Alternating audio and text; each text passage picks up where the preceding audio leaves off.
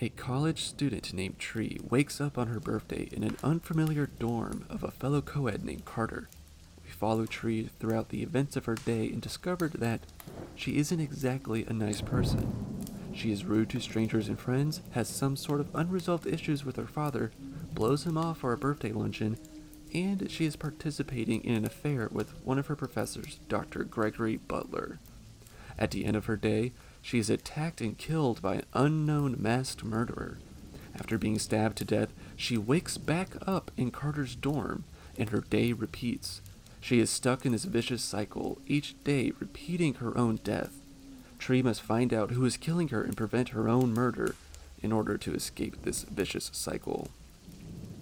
Spoilers ahead for Happy Death Day? You have been warned.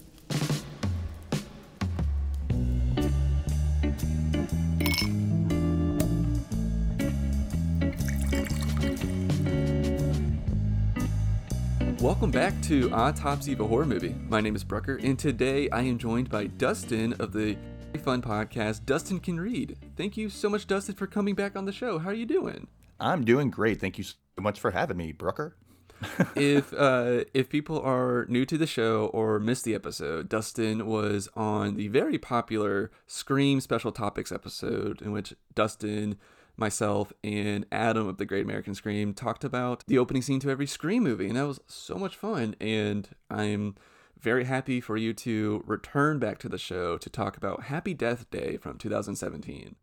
Yes, I'm really happy to come back too. I love talking movies. I love talking pop culture and whatnot in general. So, and to have somebody like you who loves it just as much, it's fun. It's a good time.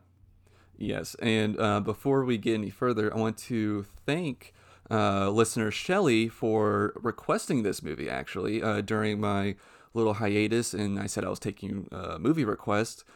Shelly messaged me on Instagram and said that she would really like to hear me discuss Happy Death Day, and which was actually really funny because Dustin and I were already talking about covering this movie together at some point before Shelly even requested it. And then once that request came in, I said, all right, we really got to get the wheels moving on this. So thank you, Shelly.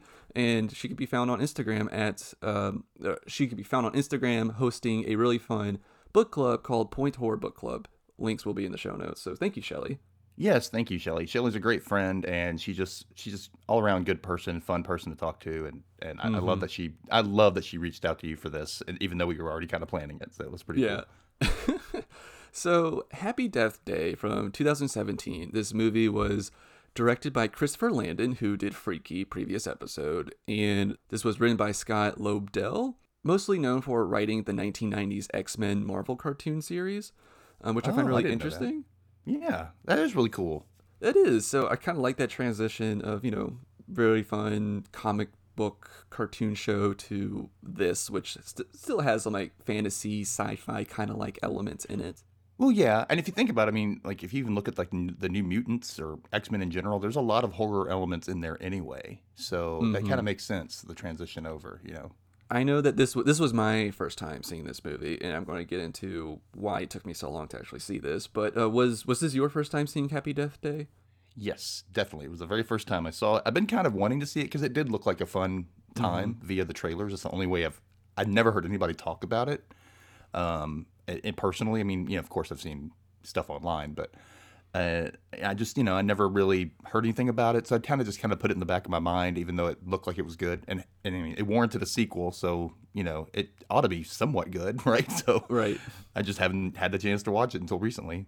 Yeah, I've seen a lot of people talk about this. Like I've always heard people mention that they really liked it, which I was kind of surprised that this was so well received before seeing it. After seeing it, I liked this movie a lot, and I thought it was so much fun. But I was kind of like, really, that movie? Just because the trailers didn't exactly grab me per se, just because I was kind of lost on what the tone was, I think. I can see that. It's kind of like, I don't know, it was kind of like, almost felt like bubblegum horror in the trailer, if that makes sense. Like, it was just like, here you go, here's something really easy to take, but it's fun, And that's another way it kind of appealed to me, because as you know, I am not the biggest horror enthusiast. I get really, anxious and whatnot, especially really intense moments or really, really, jump scare heavy things. and this seemed like a something that I could be spoon fed a little bit, Right. Yeah. And I think my biggest hesitation going into it was the mask, the baby face mask. To be honest, I still think it's kind of goofy and doesn't really entice fear in me, which was kind of why it's a shallow reason, but it was why I kind of put this movie off for so long, just because like, oh, that kind of looks a little goofy and kind of stupid. But going, watching the movie and everything, it's kind of hilarious that babies are the mascot for this college. I know. I was like, is their mascot the Bayfield Babies? Like, are they the cherubs? What are they? What is this? Like, they weren't cherubs because there weren't like wings or anything on the little cartoon babies, that were drawn. So what kind of college is this? Yeah, just a bunch of drunk babies. Like, I don't know what it was trying to do. It's a very surreal college campus. Yeah, or just the mascot's like, okay, you're babies. Okay. And that's the thing, like everything else seems normal for like a college campus, a university. It's like just this mascot that just seems off. And also, I don't think Christopher Landon is much of a sports person. Just also watching his commentary with Freaky, I think he mentioned that they had he didn't know anything about like football or sports or anything like that. And so I find it hilarious that they had like these masks for like the sports teams, because that's just not really a thing sports teams do, or like, people wearing masks. People do like, yeah, they would have like face paint, foam fingers, yeah, or flags, or like grease paint, or maybe a hat or something like that. But it's never usually something that fully covers your face. Yes.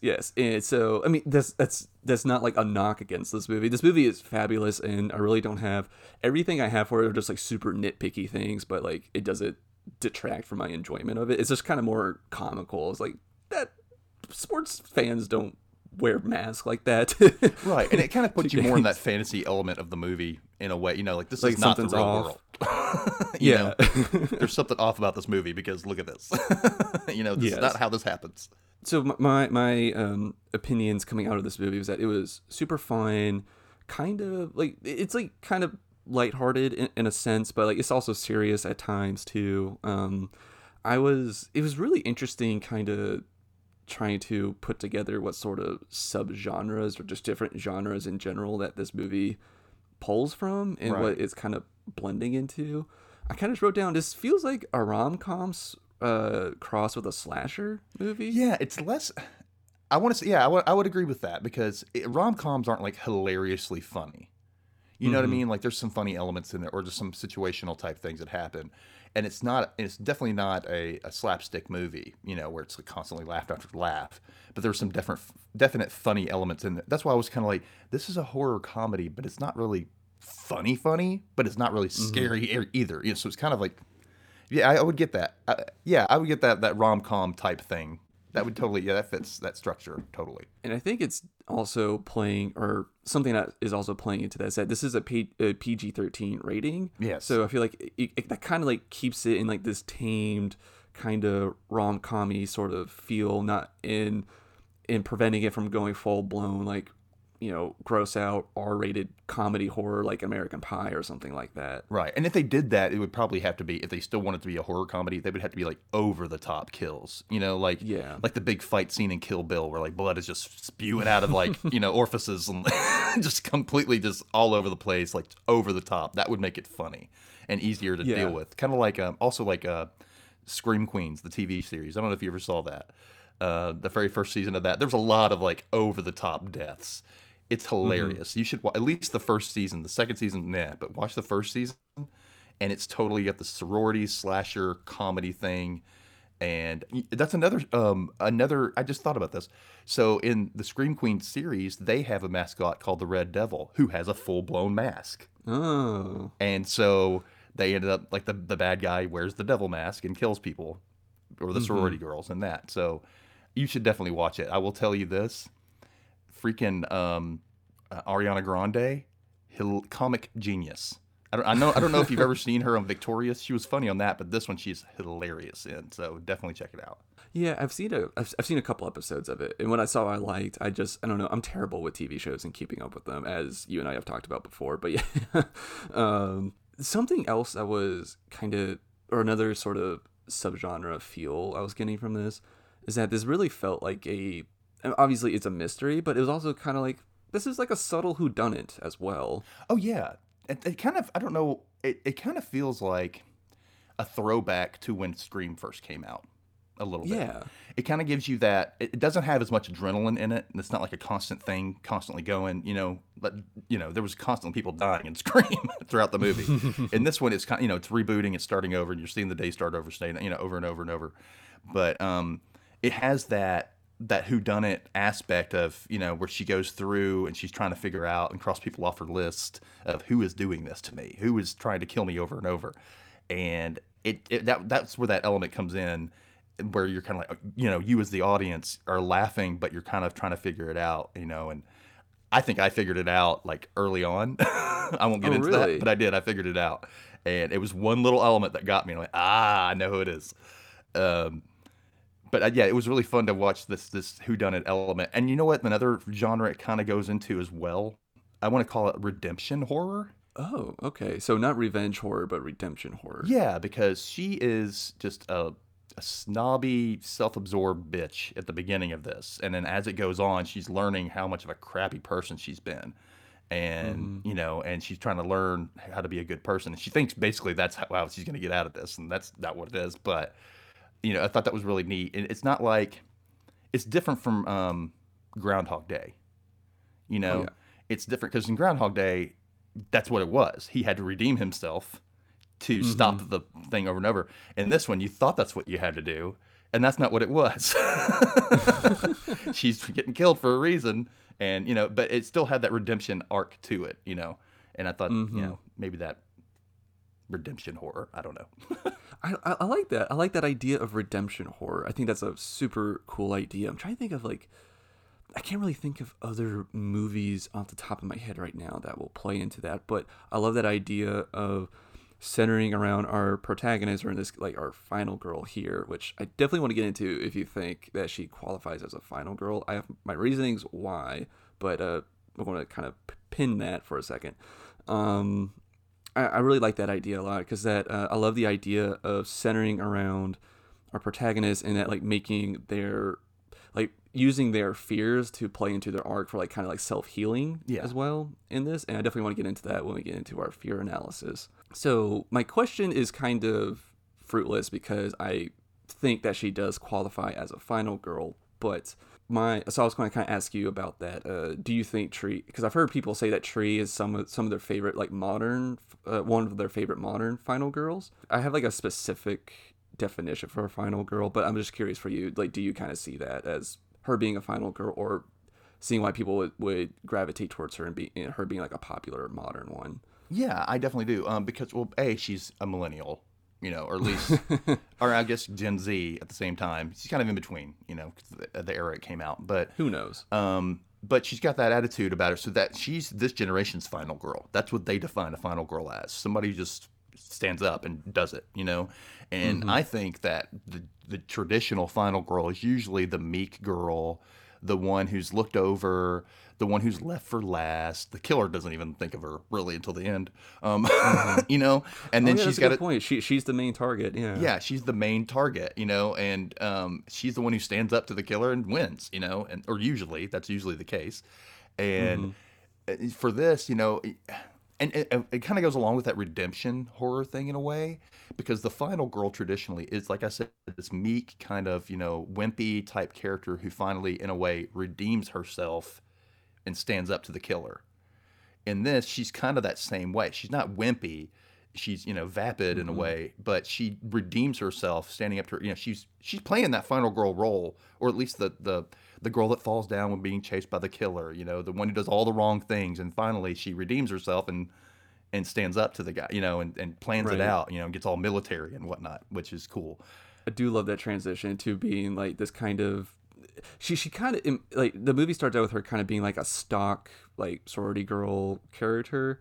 I feel like, and we kind of already talked about how she has a lot of personal issues and demons that she has to deal with, and then towards the end she kind of turns into, I feel like, a final girl that people at least have been watching slashers from like the 80s and 90s, something we're a little bit more familiar with, like someone who's a little bit more tactile, kind of like a Nancy Thompson from Nightmare on Elm Street, or it's also kind of getting some like very, very, very mild, like Laurie Strode from Halloween 2018, especially like when Yeah. she gets her get up in her ponytail or goes like full commando spying on people. Yeah, it's like she's accepted that I'm in a horror movie and I've got to do this. I'm the final girl and this is how it's going to go down. You know, that's kind of like how she's accepted She that. starts to become proactive. And it's kind of like that self-aware thing, you know, in a way. It's in the movie, she becomes self-aware that she's almost in a movie. She's repeating the same thing over and over. She's got to figure this out.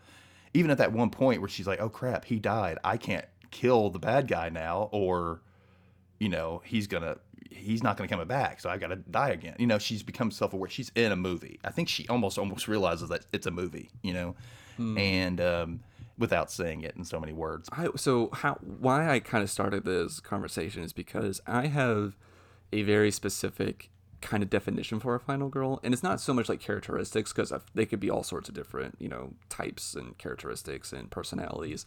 My specific definition is that I feel like a final girl is something unique to the slasher subgenre specifically, and it's normally them.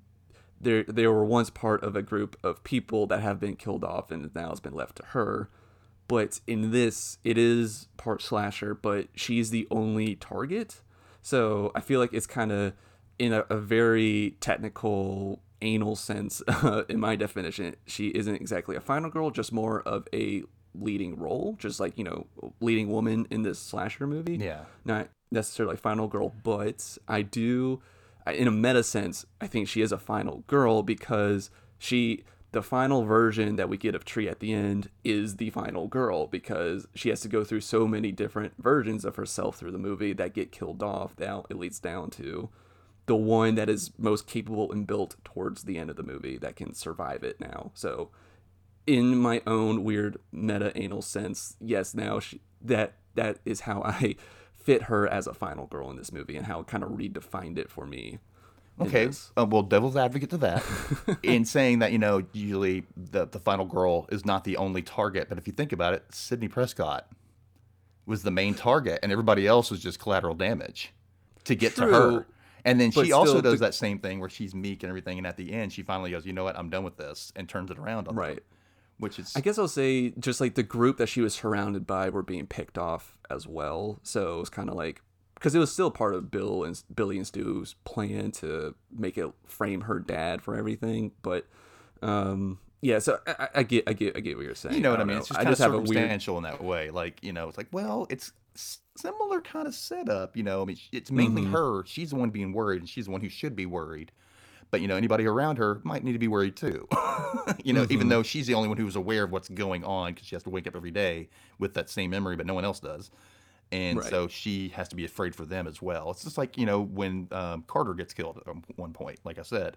Yeah. You know, and she's like, he's collateral damage. He wasn't a main target, but the killer went after him, you know, so. Can we also just talk about for a second how Carter was a really likable character in this as well? I really liked Carter in this. He wasn't in it so much, but he was. I feel like that he was like a really good, you know, like counterpart to Tree. Well, he was totally the rom-com, you know, guy. You know, and that's another thing, rom-com. So rom-coms have final girls. Think about it. They have final girls. Okay, explain this to me. The main character is the redemption story, like I was saying, is usually, a lot of times in rom-coms, it's usually a meek girl, you know, quiet, wants the guy, can't get the guy, finally kind of gets somebody, something happens, and at the end she's got to come and rise to the occasion and finally get her, you know, her say in her own life and find her autonomy. And, you know, all that same stuff happens in slasher flicks like that. It might not be about getting a guy, but surviving, but still at the same time, you know, you have to rise to the occasion and change your story, your narrative to make it fit you and what you want, you know? So it's kind of the way rom-coms have final girls too. I've never thought about it that way. They might not be called final girls. I mean, but I wouldn't call them, you know, they're not everybody else is dead unless it's a very different rom-com. Yeah. No, I like that, and it's still playing into that thing that you were talking about, how redemption is a big part of these types of stories. Yeah, exactly. You're just it's a metamorphosis in a way. You know, you're changing yourself. You're making it your story and not the killer's, or, you know, if you think about it. I don't know. Getting a little too philosophical with it, I guess.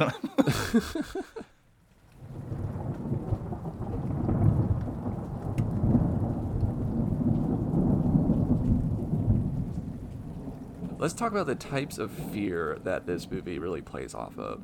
I definitely feel like that there is that obvious one of kind of just being stuck in a rut, kind of, or kind of like literally.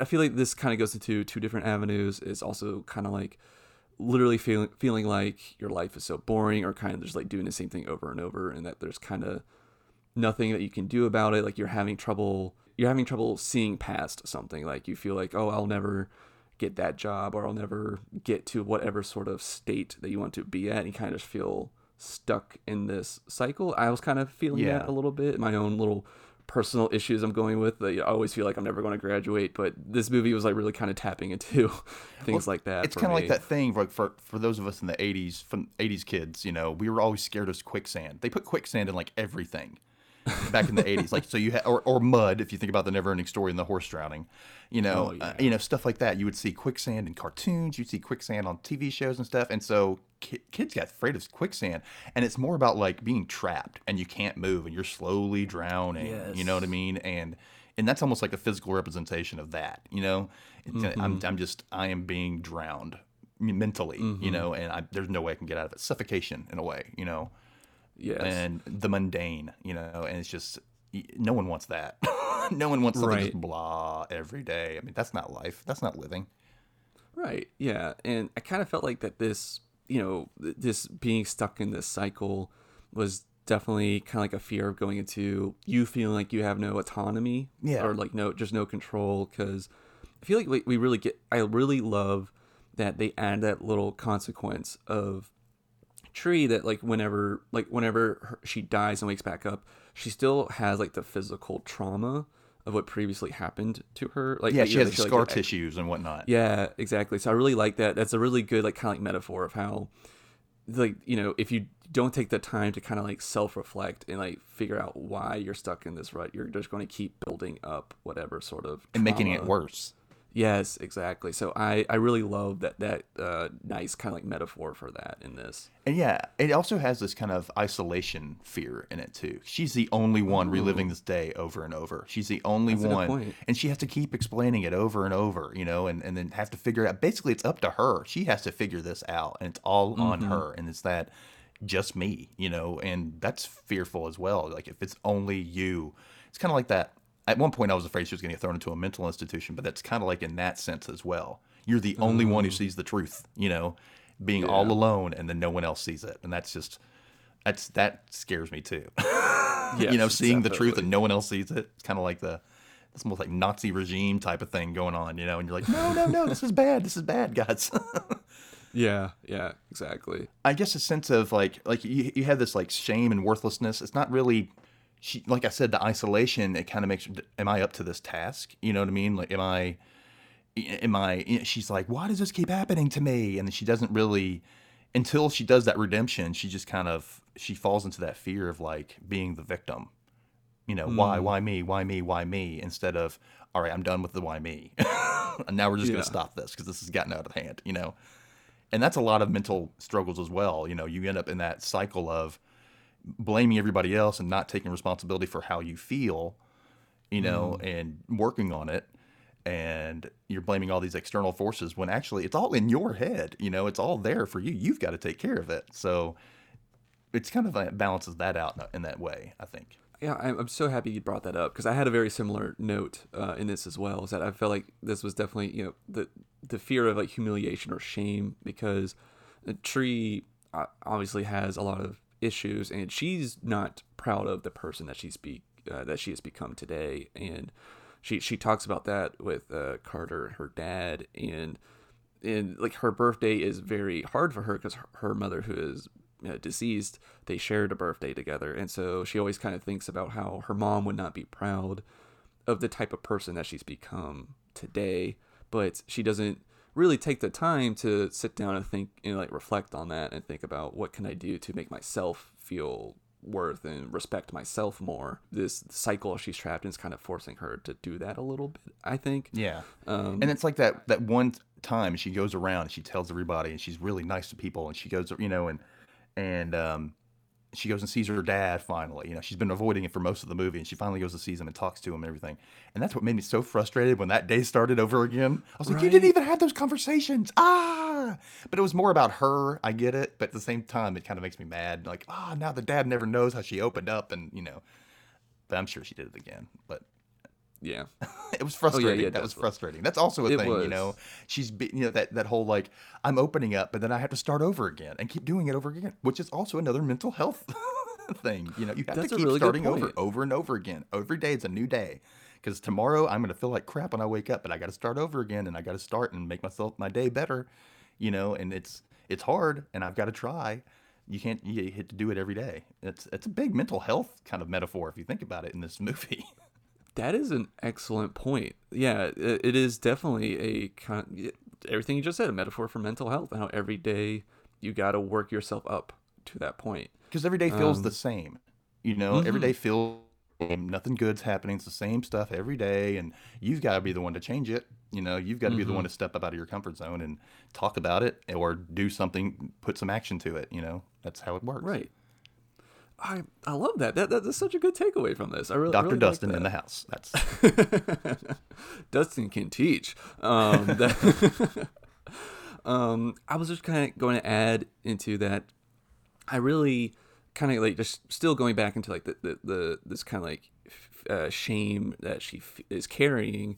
I really like that it's kind of like this sort of self-inflicted type of fear that she's kind of given herself. mm-hmm. And maybe you know it's in response to her mother passing that kind of like made her a little bit disconnected. I mean, I don't think the movie explicitly says that, but I feel like that you can kind of go there and assume that, I guess.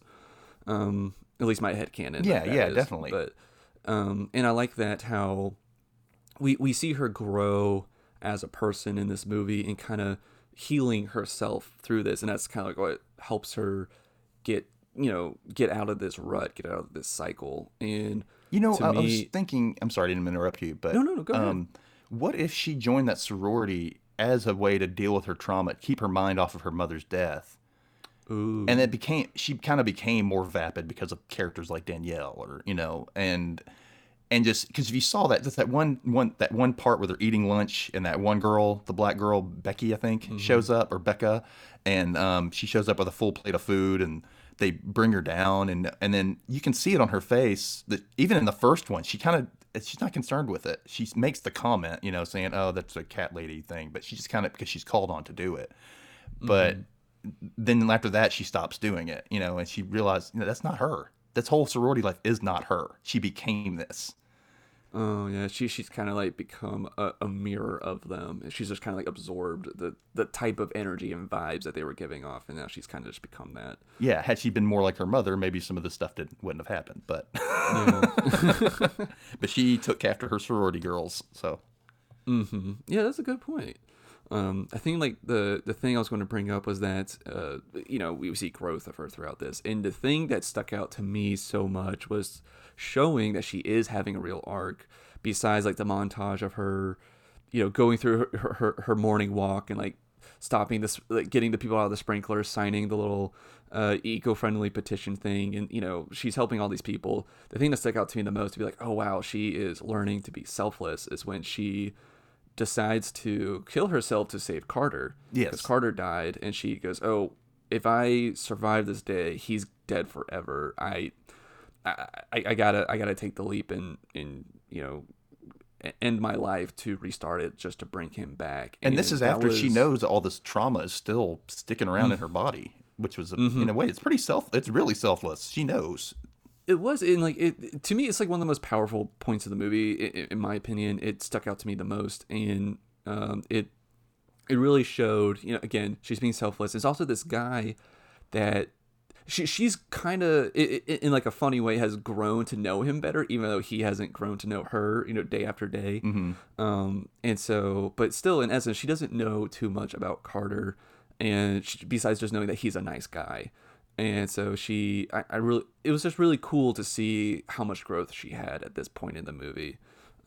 It was good. I liked it a lot. Yeah, I did too. Do you think that Carter was a Mary Sue? I don't think so. Do you? Well, he was just kind of like that the perfect guy just fell in her lap kind of thing. You know, he's a cute guy. He seems to be nice. He's really respectful. He's loyal right off the bat. Like everything is perfect about him. See, it's funny that that a guy, I don't know. To me, he's just like, is this movie's kind of like, hey, this is like a decent human being. He won't take advantage of a girl that's under the influence or whatever. And it's kind of just like that should be the default, right? That you shouldn't do things like that. But now it's kind of like for us, you know, just because he seems extreme on one side. When it's like, really, that's how people should just be. Oh, I agree. Behave. I agree. And maybe a cynical side or whatnot. But Yeah. I mean, plus you have these types of movies. Everybody usually has an agenda of some sort. And some, you know what I mean? And he just seems like he's supposed to be there as a nice guy. There's no big agenda for him. And I'm sure, you know, the audience is supposed to go, is he one of the killer? You know, is he a killer? You know, that's obviously he's thrown in there for that. And maybe his nice personality is throwing us off, you know, that kind of thing. But at the same that would have time, been such a twist if he was the killer. Oh my goodness. yeah, but I mean, you're kind of waiting for it. I was like, I don't know. But he seems just way too perfect, you know, and, you know, especially like the joke at the end, you know. And I don't want to get into that yet, but yeah. But, I just feel like, you know, he was just a little too perfect to be there. Like he needed a little more. There needed to be something more about him, I think. And maybe there is in the sequel, but you know. To be fair, we're still only getting one 24-hour cycle with him, so we're not really able to have time to see where his flaws are. To be fair, I'm pretty sure he has some weird quirks, right? Like he leaves the toilet seat up, I'm sure. I don't know, but he pisses on the rim. You know, that's how it works. He's a really bad tipper. He over tips like too much. That's his character flaw. He's that nice. He is broke.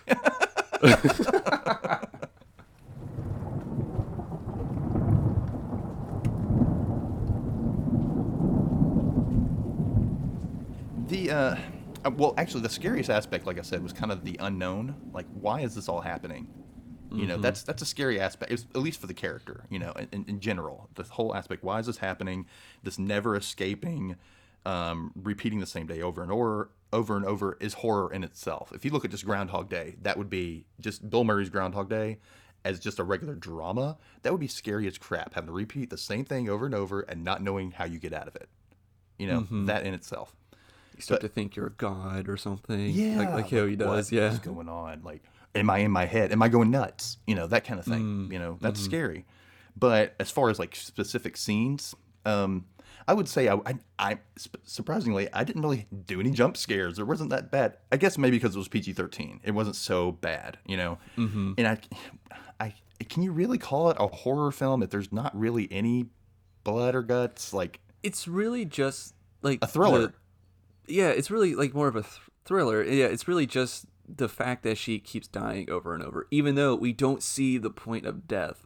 Christopher Landon was very specific in not showing that because he thought, in watching some of like the bonus features on the DVD, which I recommend everyone do for any movie, he said that that was purposeful. He didn't want to. He in his head, in this world, that split second right before death is where it resets. So she never like she got like the trauma, but never like actually died, I guess. I don't know. But well, it's kind of like when she was waking up from the dream. You know, when you have a dream that you're about to die, you wake up right before you die. So maybe that's kind of what it was. It was almost like she was trapped in this dream thing to where she has to wake up. I also wonder if it's like a budgetary thing, because this movie only had a budget of $4.8 million, which is something that Blumhouse does. They like, here's $5 million or less, make it happen. And this movie made over $125 million at the box office, so you know it was a hit. But I also wonder if it was like a kind of budgetary thing, like, oh, we don't have, it's not in the budget to show a bunch of gore effects, so it's to show right up before it, so that kind of like writes out of it. Which that probably is played clever, a factor, yeah. Which is clever, yeah. Yeah, and you had to be. You know, but you know what? A lot of the times, the great slashers or the great horror movies always had to be clever with their budget, and they end up being so good, better without all the special effects or all the extra stuff. You know, it's the imagination that's what gets you. That's a great point. Yeah, the director and the creatives are forced into a corner and like plan their way out of it instead of just, oh, we'll add it in post. We'll add it in post. Right. Yeah. And or they're like, okay, we're going to do this, but the audience will figure this out. It's going to be in their heads, and they're going to figure. And that's the point that's scary. The audience is the one that creates the terror in their head and their mind. You know, it's like like I said, the unknown. You don't know what's going to happen. Why is this happening? You know, that's what's scary. But it's like I was saying, as far as like scenes, I would not say like scary. I would say more creepy, but I would say like the first kill, the tunnel scene where she finds the music box with playing Happy Right. Birthday. That was good. It was a good setup of should she go this way, should she go this way, like It's where. kind of choose your own adventure. Yeah, that and then the whole the scene where she's locked herself in her dorm room and then somebody's turning off the TV and someone's either in the closet or in the bathroom, and I also didn't realize how much of a clue this was to like what Yes. was going on. It just completely glazed over me. I was such a numbskull watching this for the first time because we'll get to it. We'll get to it. Well, and I mean, and it's all these situations really, and like being trapped in the car, in the police car, and knowing somebody's coming to get you. Oh man, that's just being trapped in general. Like you cannot. This whole movie is her being trapped. Trapped in the day over and over, and it's just like it's frustrating. It's scary. It's everything all together. Yeah, the scene that like felt the most in line with like a horror, because I think we kind of talked about this movie is really fun and lots of rom-com elements, but the thing that felt more of, hey, we're going to take a little break, this stretch of the movie is going to be straight up horror, is like the garage chase scene. She escapes from the hospital, he chases her to the garage, and she eventually escapes and gets arrested but then blows up. It's got All that of slasher chase scene Yeah. in it. Yeah. Yes, all of that was pretty, like just pound what am I trying to say? Pulse pounding, heart pounding. Thank you. Yes, pulse pounding action. Yes, thank you. I couldn't. My tongue got twisted. Yeah. So all of that was because I was like, oh my goodness, like she has to like get her car, but like be quiet about it. And like the whole time, I was just like, just walk out of the garage. Like he'll just keep endlessly looking for you in the garage, or he or she, whatever you want to think about it. But Stop yeah, the car. Don't beep the car. Don't do anything. And I'm like, oh, you dumb it. yes. And then when she like finally was able to like just get out of there, it's like, oh thank God, woo, we're fine. And yeah, my heart just sank when she got pulled over. It's like, no, she was so close. What you celebrating too early? You never celebrate. You're That's getting away one from of a the killer. Do rules. not celebrate. Yeah. That's like the new rules now. That's part of the new rules. Do not celebrate getting away from the killer. Because you're about to die then. As I mentioned earlier, I think my favorite death was her when she hanged herself. That's such a dark sentence I just said, but that was my favorite death in this. Was when she decided to end her life to save Carter for lots of reasons I talked about. The emotion behind it is like what led it to be my favorite part of this, or favorite death in her sequence of deaths. I will say one of the very cool like visually deaths that we got though was when she was hit in the head with a baseball bat, and we get that really awesome slow-mo transition of her being hit with the bat, and then it slowly transitions into her head falling on the pillow And then she in wakes the up. dorm room. Yeah. Yeah, that was beautiful. I love that. That was really cool. I like that. And it's the same thing when the car exploded and she opens her eyes and you see the explosion in her eyes. Oh yes, Like yes. she's waking up from that explosion of a dream. Oh yeah. Ooh. I do like some of the transitions. Yes, yeah. The transitions were good in this, and they had to, like keep it also interesting for the audience because we don't want to feel like we're stuck in monotony with Tree, and they talked about how to do that and everything. But yeah, so I liked how like the little tiny quirks that they did for that was good. Oh, when she got drowned and she spit up water when she woke up. Yes. That Yeah, one's was like, good. see, this is real. This is happening. You're spitting up water. This happened. Also, imagine being Carter in that sense. Like, she just woke up and just vomited water. What happened? Like, what the hell? Like, did you drink something I didn't see? Like, wow. Yeah. It was crazy.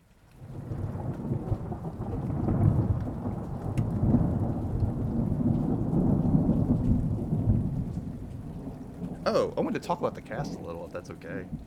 Yes, please. Let's talk about the cast. So I don't know Jessica Roth at all. I've never seen her in anything. I don't know if this is her first thing Same. at all.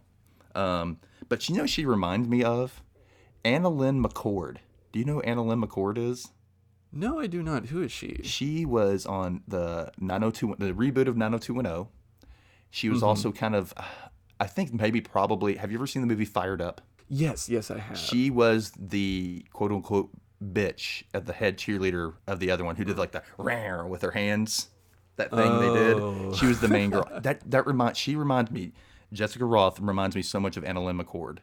So if you go back and look her up, you're like, there's so much, like, when they first came out with this trailer, I thought it was Anna Lynn McCord. They look similar. They had that same kind of, the characters similar to the other characters that Anna Lynn McCord plays. I don't know. But I also like the fact that they put the guy that they had playing Carter, he was from To All the Boys I Loved Before. Oh, no way. That Netflix movie? Yeah, well, yeah. He played one of the boys she had fallen for that had actually ended up falling for her sister, and he lived next door. His real name is Israel Broussard. Israel Broussard, yeah. Yeah, and so he played the kid next door, and I was like, oh, he's a cute guy when I was watching that, and then I saw him in this. I was like, oh, I love that guy. He kind of plays the same type of character. Just that every boy the boy next door type, just, good guy, just, lighthearted, nothing really, not malicious, not, very well-intended type character, and I really like that character. Those are the two cast members I want to talk about, but I want to talk about the characters, especially the doctor. Oh, Gregory Butler. Yeah, just like, what the hell? Like, he was a horrible dude. person. I almost wanted it to be him, and I thought for the longest time it was going to be him. Because I was like, he's got to be the bad guy. He's such a sleazeball. And then you find out, yeah, he is a sleazeball. And yeah, because his sleaziness is on like multiple layers. Besides just cheating on his wife, he's sleeping with a student, and it's just so it is all of it's just gross. Oh, and the fact bad. that when she breaks it off with him, he goes, "Well, you're not going to fly by my class anymore." I'm like, so you're holding that over her now too? yeah, he's not a good person. I'm like, I don't think you should say that to somebody who knows what your penis looks like and can tell your wife. You know what I mean? Like, you don't say something like that. Like, you're not going to fly by my class. Like, yes, the hell I am. Or your wife finds out. I wish that they played more into at least him being more of a red herring, because they show that he had one of those masks in his drawers, but that kind of went nowhere. Yeah, you assumed it was him in the hospital for a while there, but then that just goes away. It just goes away. It just gets dropped. I'm like, why didn't she like mention anything? I think it might be him, but then he gets, well, that's right. He gets killed right away, right after she sees that mask. Yeah. So did you happen to watch the alternate ending to this? No, I didn't actually. So there's an alternate ending to this. It ends with her surviving the day, kind of. So she survives the day. She's in the hospital. And it ends with Gregory's wife is her nurse. And she poisons Tree, and that's how the movie ends, with Tree dying by Gregory's wife, killing her. Who would have thought that was a good ending? No, that's not a good ending at all. Who? Like, really, even the writer, come on now. Like, that's not a good ending? It's not. I guess they're like, it would be scary because she's still stuck in the cycle, but no, it's just, no, it's not a good take home at all. No. I bet you they might, I wonder if they're going to do any more of that in the sequel. Ooh, I don't know yet. Dustin and I have not watched the sequel yet, which we have a cool announcement at the end of this about that. But yeah, so I'll be interested to see if that plays into that at all. Or I have a feeling it was maybe that, like, you know what, this movie is going to do really well, so just go ahead and leave room for a sequel and not end it on that weird note. That's true. And maybe they use that scene somehow in the sequel. You don't know. Rework it somehow. I agree with everything you said. I love the casting in this. Just one little jokey note I had was that whoever they had playing her dad, his face looked like they modeled his face to be the baby mask in this movie. It just looked so similar. He has a huge forehead. Yeah, huge forehead, wimpy face. Like, it just didn't. I'm like, who cast this dad? This is not her dad. He's a wimpy dad. And she's not a wimpy person. I mean, look at him. You just like his stature. I'm not saying his face. I'm just everything about him just screamed, not really authoritative. I don't know. Like, he just roll. Maybe her mom must have had the, quote unquote, wore the pants. You know what I mean? Like, but that's the only thing I could think of. Like, he just doesn't seem like her dad. It just seemed like they threw a guy in there to be a dad role. And that's it. Yeah. I don't know. It felt weird. Yeah. Every time they showed his face, I just kept going, God, he looks just like the baby. Is that Elmer Fudd? What's going on here?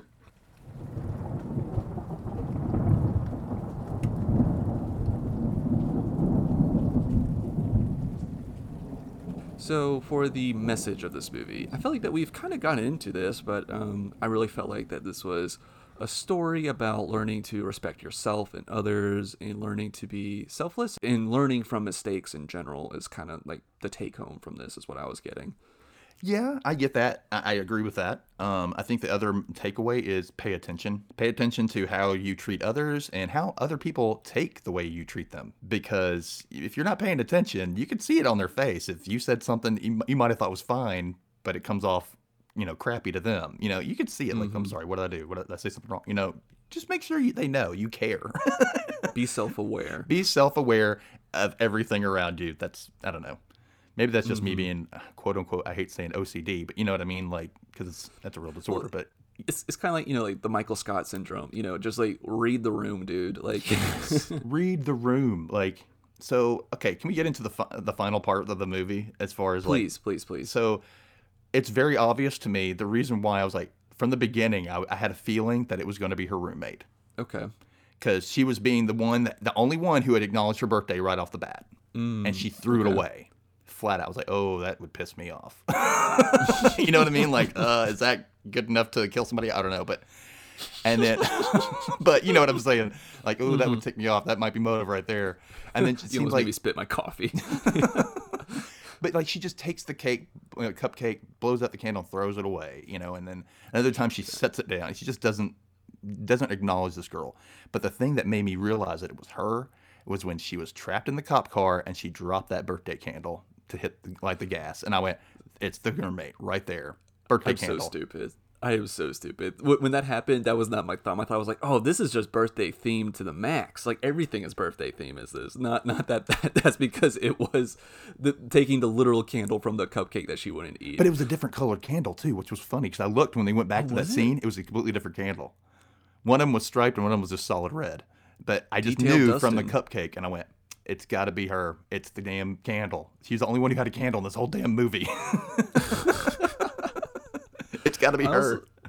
Do you also think that I want to talk about like the cover of the Blu-ray? It's a cake. I also felt like it was like a kind of like an Easter egg of what's going on in this movie because it's the cupcake that was poisoned and it's a cake that is the cover of this. I felt like that was like an Easter egg for that. Yeah, it totally was. And yeah, I like that. I like that a lot. How they do. They love it when they do that with movies, and you're like, it's right there in your face. It told you right there from the beginning. Hint, hint, hint.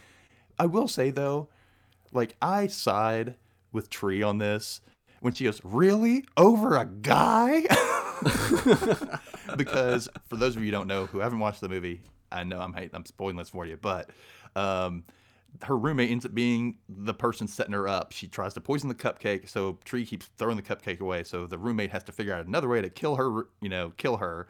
So there's this convict that's being held at the hospital. She helps this convict escape and puts him in Tree's path every time. So she gets killed over and over. Oh, see, that was not my reading of it. My reading was that so her roommate Lori was trying to kill her with the cupcake, but Tree threw it away every time.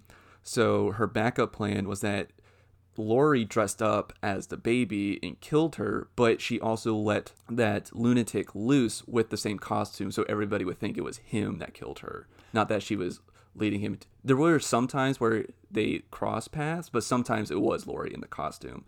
Because they did show a flashback of Lori taking the mask off when she killed Tree at the fountain during the montage. True. Yeah. So that was my reading of it.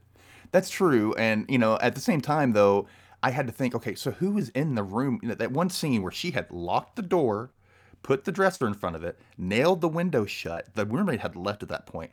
How did somebody get in that room? That's what I want to know. See, I think it's her roommate, Lori, because if I remember correctly, her roommate told her, because Tree's telling Lori that like she doesn't feel safe, she wants to stay home, and she said, "Yeah, you should just stay home for the night." And then she pretends to leave, but stays in the bathroom, knowing that she's going to barricade herself in the room. Okay, yeah, I can see that. Yes. Either way, though, even if she didn't do it, she probably could have somehow gotten that guy in, but he probably would have killed her. So. No, he wouldn't have. He wouldn't have gone. She wouldn't be like, "Hey, don't kill me. I've got other people you can kill. Just wear this mask." She didn't talk to him and have it out. Smokes and mirrors, man. Just look over here at this dude, and I'm going to go do shiny my thing over here. It's also like It's also like another fun kind of like Scream reference too. Is that like there's two killers, but which one is it? Who's doing what when? Yeah. Yeah, exactly. And I watched. I gotta be honest, I didn't watch the whole interview, but just because I was trying to learn how to pronounce everyone's names. But I watched an interview with Jessica Roth, and she described this movie as a rom-com crossed with Scream. And it's specifically Scream. And I really got that with some of the stuff that we talked about, and also just the fact that it could have been two killers at some point, depending which version of Tree you got. Yeah, that's true, especially when multiple people were getting killed, Mm-hmm. And, that kind of leads me to question, like, so, all right, we figured out who the killer was in this, and then it stops the cycle, right? Yeah. How are we starting up with part 2? That's the part I'm like, how is this getting set up? I saw the trailer for part 2, and it looks like it starts off where it left off. Mm-hmm. It picks up right where it left off, but I'm excited to see part 2. And I'm hoping that it actually maybe explains why she's reliving the same day. Mm-hmm. Yeah, I hope so too. I'll be okay. I'll be okay if we don't get an answer to that. I would like one, but I'll be okay if we don't. Well, I want the answer because I want answers, damn it. I want answers, but there's a reason. Because think about it. In Groundhog Day, the reason why he's waking up every day. He's got a, like I said, redemption storyline. He's got to change his life. In this one, she changes and makes herself nice, and then she starts the day over again. And it just keeps going. And it isn't until she figures out who the killer is that her day stops restarting. So what was the point of that? Who put her under this? You know what I mean? Like, why does she need to keep seeing it? Because she's not like even at the beginning, it would be different if she was like the typical final girl, the meek girl and stuff who keeps waking up and has to like rise to the occasion. Because that would be like, okay, the mystical universe takes sympathy on this meek girl and wants her to do better, But why are we doing this with this vapid snob, Why would the universe do that to her? So there's got to be something behind it. And I'm thinking that's going to happen in part 2, that we find that out in part 2. I hope so. Thank you, Dustin, so much for coming on. Everybody, please go follow Dustin. Is your Instagram handle Dustin Can Read? Yeah, Dustin Can Read on Instagram or on Twitter, Dustin_Holden, Holden. And you can actually reach out to me at dustincanreadpod@gmail.com. And you can find Dustin Can Read on pretty much any pod service. Mm-hmm. Thank you, Dustin. Everybody, please go follow him, and be sure to follow me on Instagram at Brucker Horror. That's kind of my landing page for everything, where I like to put fun posts, episode posts, and on those episode posts, you can continue the dialogue with us and comment in those below. Let us know your thoughts. Which tree kill was your favorite from this? And I'd also like to announce that we are going to be covering Happy Death Day to You, but we're going to be doing it in a very different way. Dustin and I, we're going to be doing a commentary track for Happy Death Day to You. We will be watching the movie and commentating over it, and that track will become available for y'all, so y'all can watch the movie with us. I am super excited to do that. Oh, I am too. Oh man, I'm gonna have so much fun. I might probably have to get a little inebriated when I watch it the first time, so we can do this commentary, so I can come up with some really good, funny things to say. Yes. Yes, I might try to come up with a couple of drinking rules for games for everybody, but I'm really looking forward to do our commentary track for Happy Death Day to You. So be sure to look out for that release as well. Thank you so much for having me on, Brucker. Thank you so much, Dustin, and thank you, Shelly, for requesting this movie. If you have a request, hit me up on Instagram or send me a request via email at bruckerhorror@gmail.com, and I will be sure to shout you out during those episodes. All right, guys, thank you so much for listening, and I'll see you next time with Dustin when we do our commentary track for Happy Death Day to You. Bye. Bye.